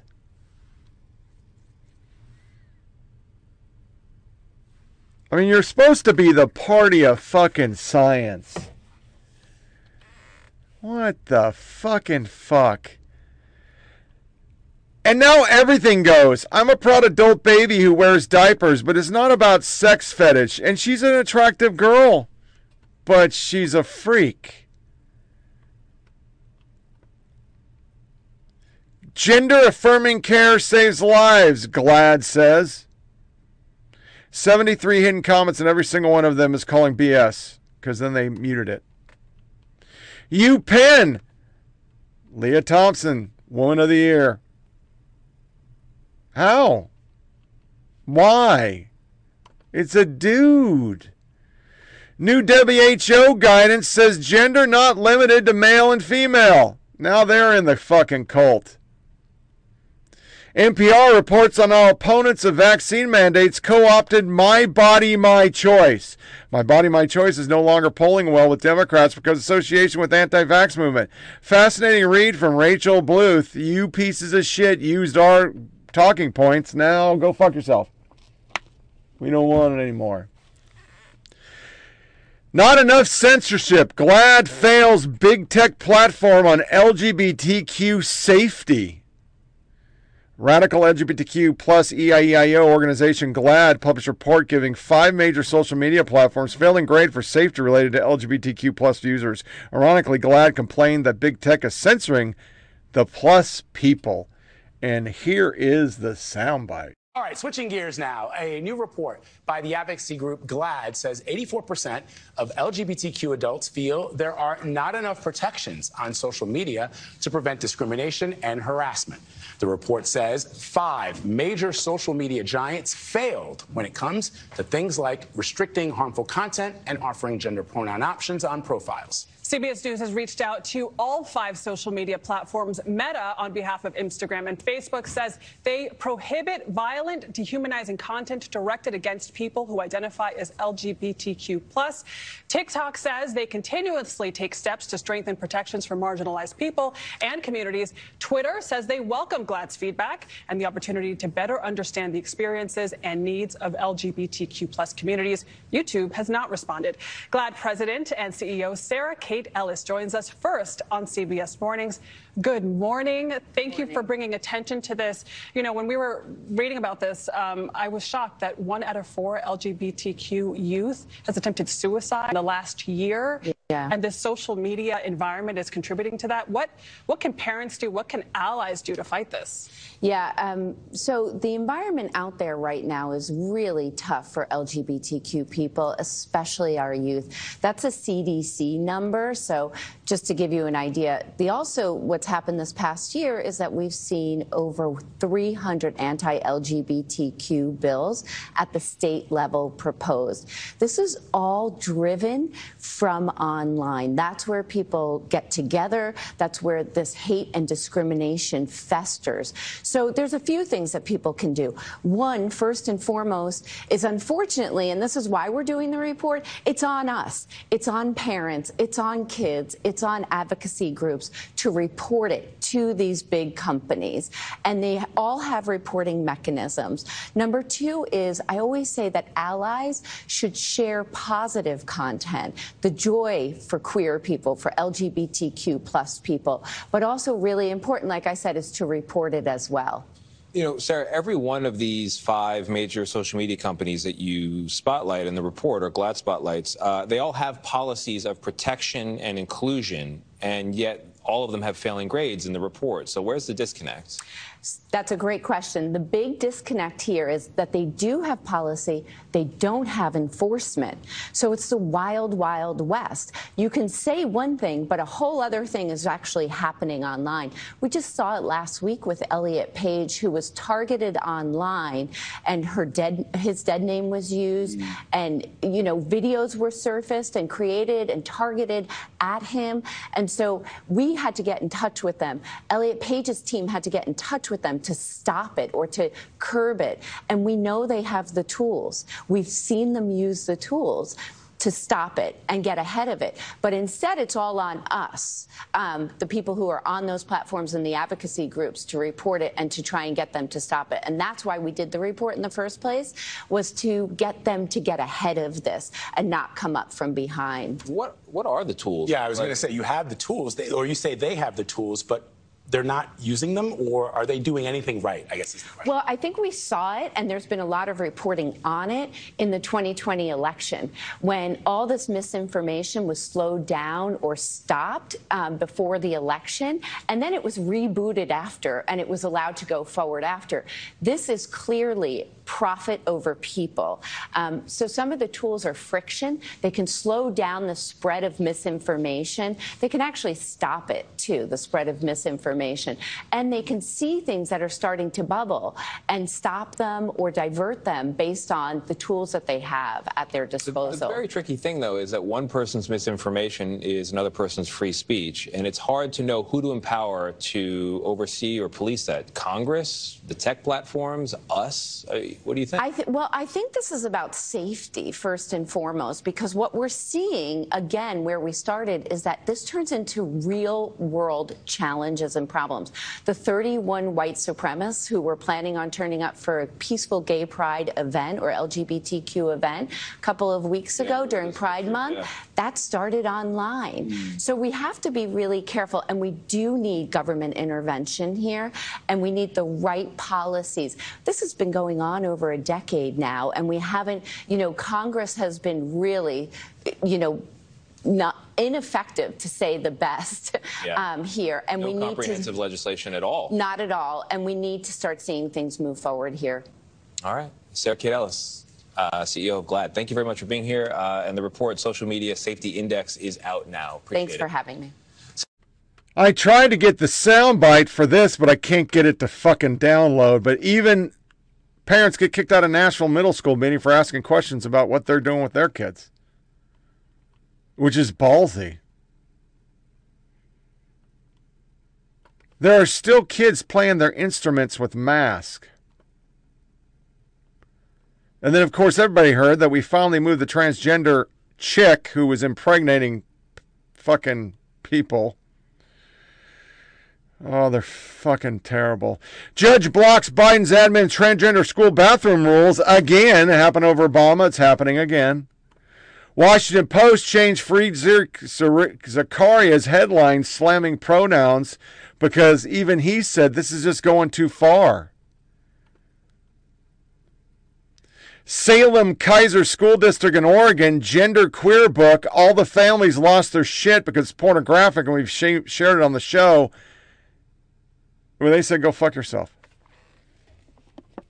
And even when they failed, they don't give up. All Rise got picked up on OWN. It was a failing show with black and black and black and black and gay and shit. It was like a nightmare court Grey's Anatomy. Tennessee can't be forced to allow biological males. Judges ruled on that. Woke scholars call for anthropologists to stop classifying human remains by gender.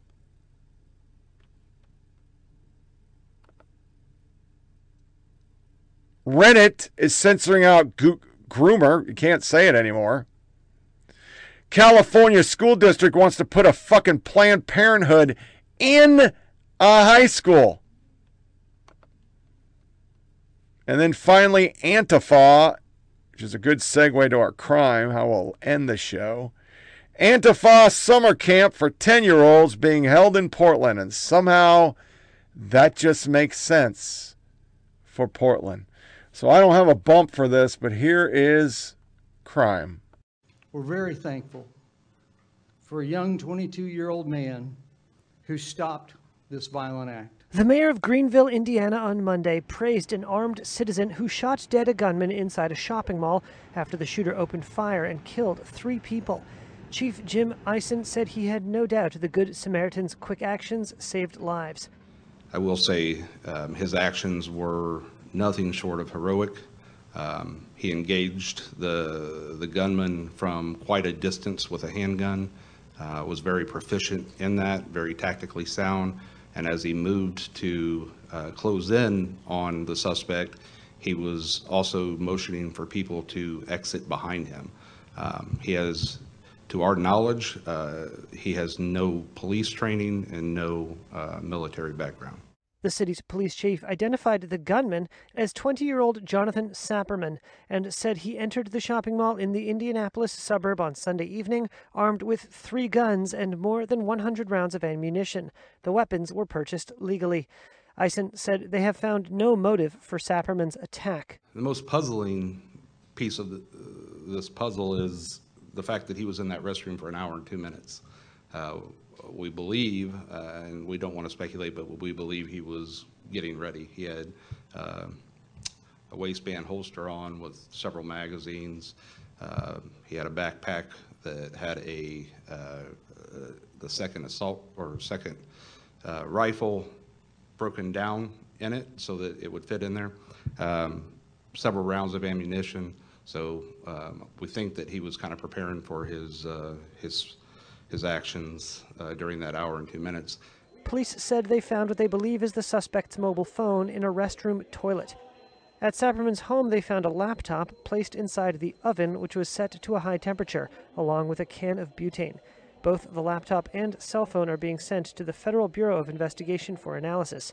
The Greenwood Mall attack comes after a series of deadly mass shootings, including at a July 4th parade outside Chicago, inside a Texas elementary school, and one targeting a Buffalo supermarket. So last hour, the mayor of Greenwood, Indiana, praised what he called the heroism of a Good Samaritan as we learn new details from police about yesterday's mass shooting at that mall in an Indianapolis suburb. 3 people were killed, among them a husband and wife having dinner. Police say the shooter emerged from a food court bathroom and just started unloading the rifle there when a 22-year-old who was lawfully armed intervened. At 5:57 p.m., the shooter was confronted by our Good Samaritan, who I will identify in just a moment. The Good Samaritan was armed with a pistol and engaged the shooter as he stood outside the restroom area firing into the food court. The shooter fired several rounds, striking the suspect. The suspect attempted to retreat back into the restroom and fell to the ground after being shot. Police said that the gunman had a high-capacity magazine, and had this bystander not intervened when he did so quickly, more people could have been killed. I mean, but are we all supposed to rely on an armed 22-year-old in the Shouldn't food have court? to. We shouldn't have Shouldn't have to. And this morning, a Good Samaritan being hailed a hero after he shot and killed the shooter with his own gun. Heard the gun start pop, pop, pop, pop. I don't know, good 25, 30 shots, and my couple guys I had up front hit the deck. Police say the heroic 22-year-old man who stopped the shooting was legally carrying a firearm. The real hero of the day is the citizen that was lawfully carrying a firearm in that food court and was able to stop this shooter almost as soon as he... We're going to continue to show the people, and that, yeah, you better fucking listen to your security. Yeah, you better listen to your security. Thank you very much, Portland, Andy. Thank you very much, Portland, Andy. These are all great people. Ain't no way, boy. You got to fuck around, fuck you up, fuck you up, kill the fuck you up. Hang out, boy, bitch. Hang out, boy. Yeah. What's up? I'm Mexican Brandon Proud, motherfucker. This ain't no fucking white supremacist shit. I'm fucking Brandon Proud, motherfucker. Ain't no fucking white supremacist motherfucker up here.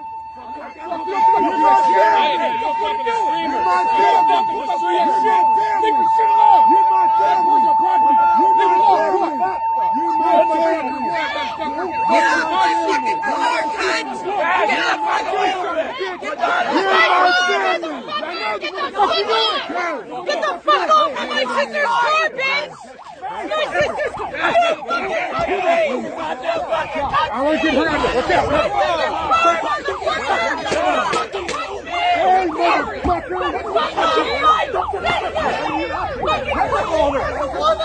She fucking pepper balled us! Get the fuck off her head!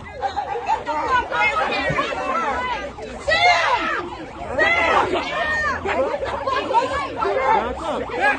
Stop hitting the women, you piece of shit!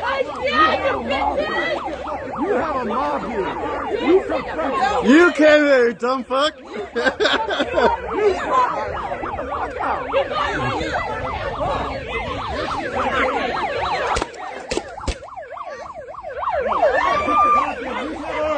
You can't that shit. You do not want it. Back off. Back off. Walk the fuck away. You gotta stay here. Out of here. Come on. Let's go. Look at it. What are you doing? My clip, bro. You have a whole pack. Go. You pussy. Bring your mace, you pussy. Bro. Stop. Bye-bye, guys. Bye-bye, guys. Stop. Bye, Felicia. All right, Ben Shapiro, you've spun your last dreidel.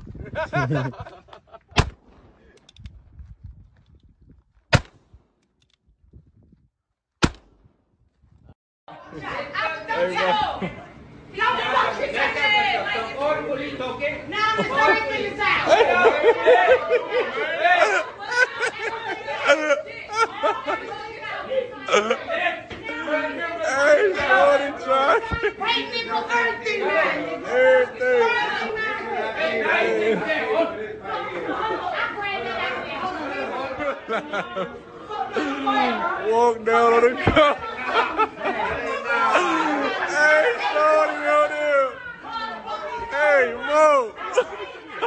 Hey, let me get a piece, bro. Hold up, Mo, hold up. Let me get some chicken, Mo. Here at this convenience store, and the one guy's going to look back and see the other guy's got his face buried in his wallet and looking through all his money and stuff and just decide he wants his wallet. He's going to steal it from him. So he grabs it, and now our victim here is like, hey, man, you can't have my wallet. And when the guy's like, yeah, I'm taking your wallet, dude, he's going to step in between them. But you notice there that the guy keeps his hand down at his side, takes that first punch. First one he took pretty well, but the second one just knocks him, hits him right on the easy button, and he is out. And now this guy is just going to absolutely brutalize him. We see some knees in the face there, and now this guy's just absolutely out of it, and the guy's just beating him for spite at this point. He's just beating him for ego's sake. You can see the employees there, those two ladies are just kind of standing there going, oh no, what do I do? And when he's finally, satisfied that he's beat the guy enough, he takes all the stuff out of his wallet and he runs.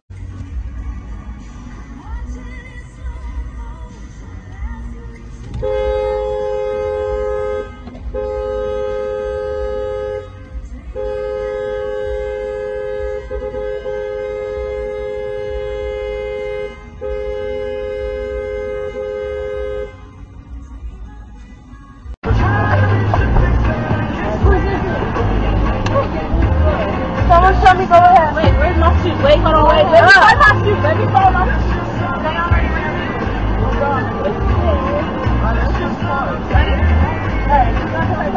When you check the shoe, whip me out. Yes, Polish.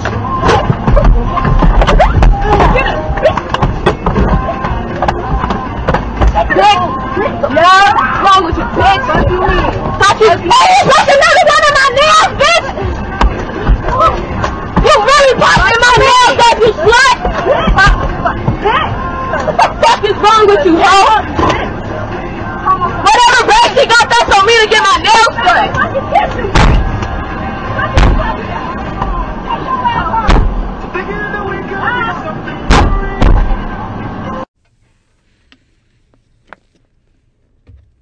This is what they want.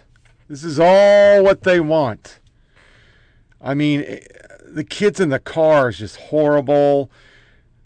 You have the guy who wants to shoot Ben Shapiro. You have a hero with the gun, and they get pissed. I mean, they got pissed about this. They're not happy. But I wanted to start with this. The bodega guy, people started a GoFundMe, and once again, GoFundMe took it down. But the guy who shot at his people and then was pointing guns at the cops and got killed by a sniper in a standoff, yeah, he still has his shit. That's okay. But you can't have a good guy.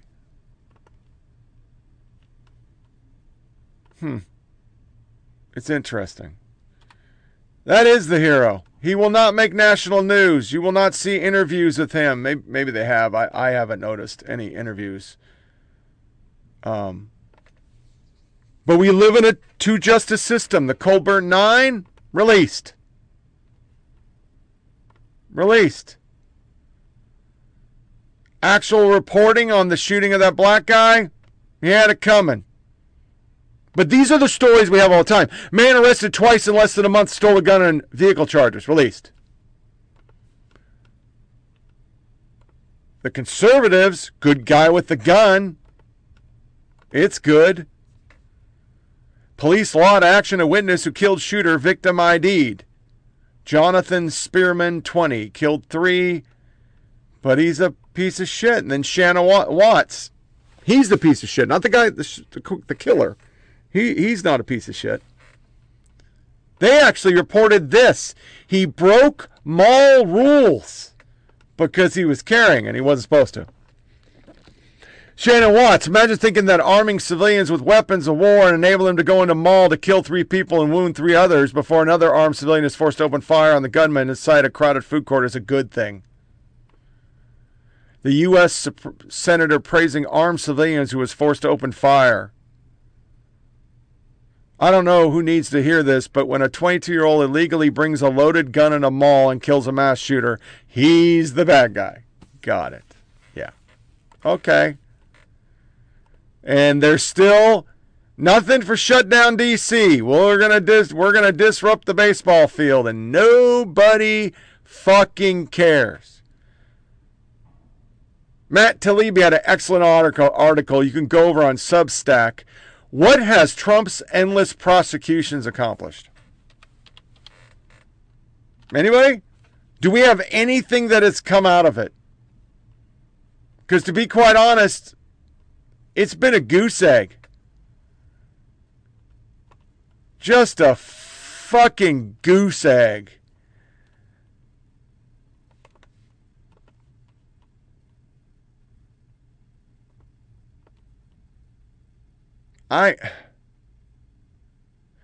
J. Powell frets release a man who threatened her. This is what she wanted.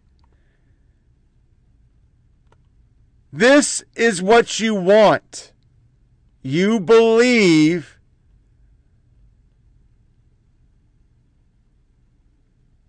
it's the system. You just don't see that it's you. You are the reason we have this crime. You are the reason there are problems all over the place. Your gauge is totally broke. Yesterday, ABC loves lifelong activism of Hanoi Jane. You still think that's the hero, not the vets, not the guys who fought in Vietnam. No, they're not the heroes.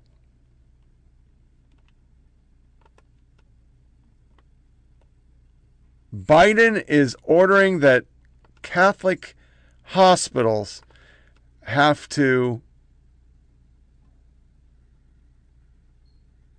do abortions.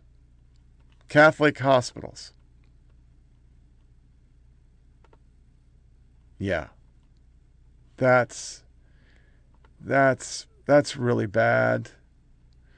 So I want to end on something positive. So let me find something because I never found any funny this week. Give me 2 seconds. All right, I found one. It's an old one, but it's a Ranger Up one. It's pretty funny. But 2 stories. Number 1, these fucking freaks. I bought my husband a sex doll so we can have 3-ways. And a story I sent my brother and sister. Oklahoma man kills fisherman out of fear of being eaten by Bigfoot. We are truly a horrible species, and if God smites us, we totally deserve it.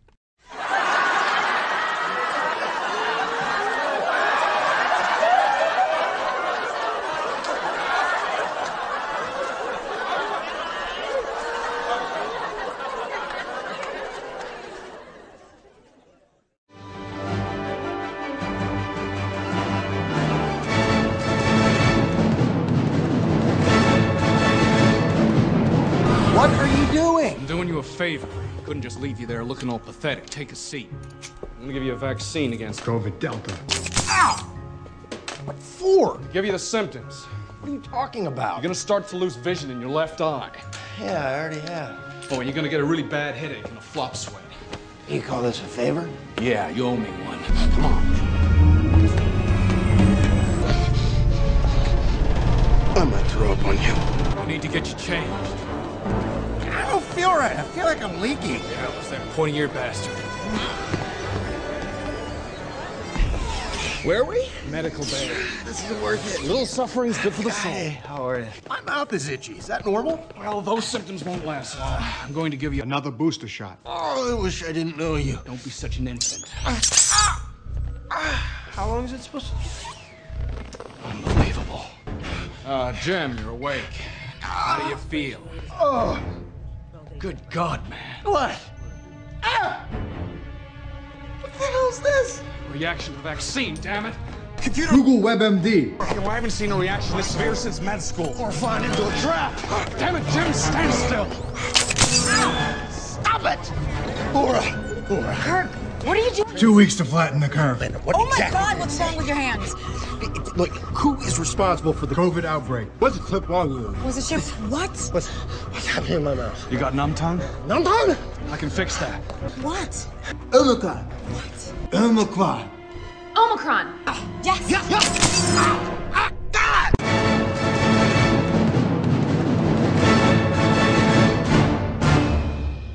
Yeah, it's old, but that's some good shit right there. It's pretty fucking funny. So this wraps up another episode of Flyover Politic Podcast. Please share this with your family and friends. Go to fuckpodcast.com where you'll find links to everything and you can share it. Disconnect from your devices. Don't give the yes. Sorry for a kind of lackluster podcast. Not a lot going on. So we're going to push to the 23rd. Saturday will be our next podcast. Give us some time to restack the deck, get a few things going on. Until then, y'all take care. Be safe out there. Make sure you're strapped when you leave your house because there's a lot of stupid going on. I could have made that crime section go on for a long time. It's everywhere. It's not safe times. People are getting desperate because they're having a hard time making ends meet. When they're desperate, they do dumb shit. So be safe, my friends. And I will see you Saturday for the next show. Thanks for listening. Take care.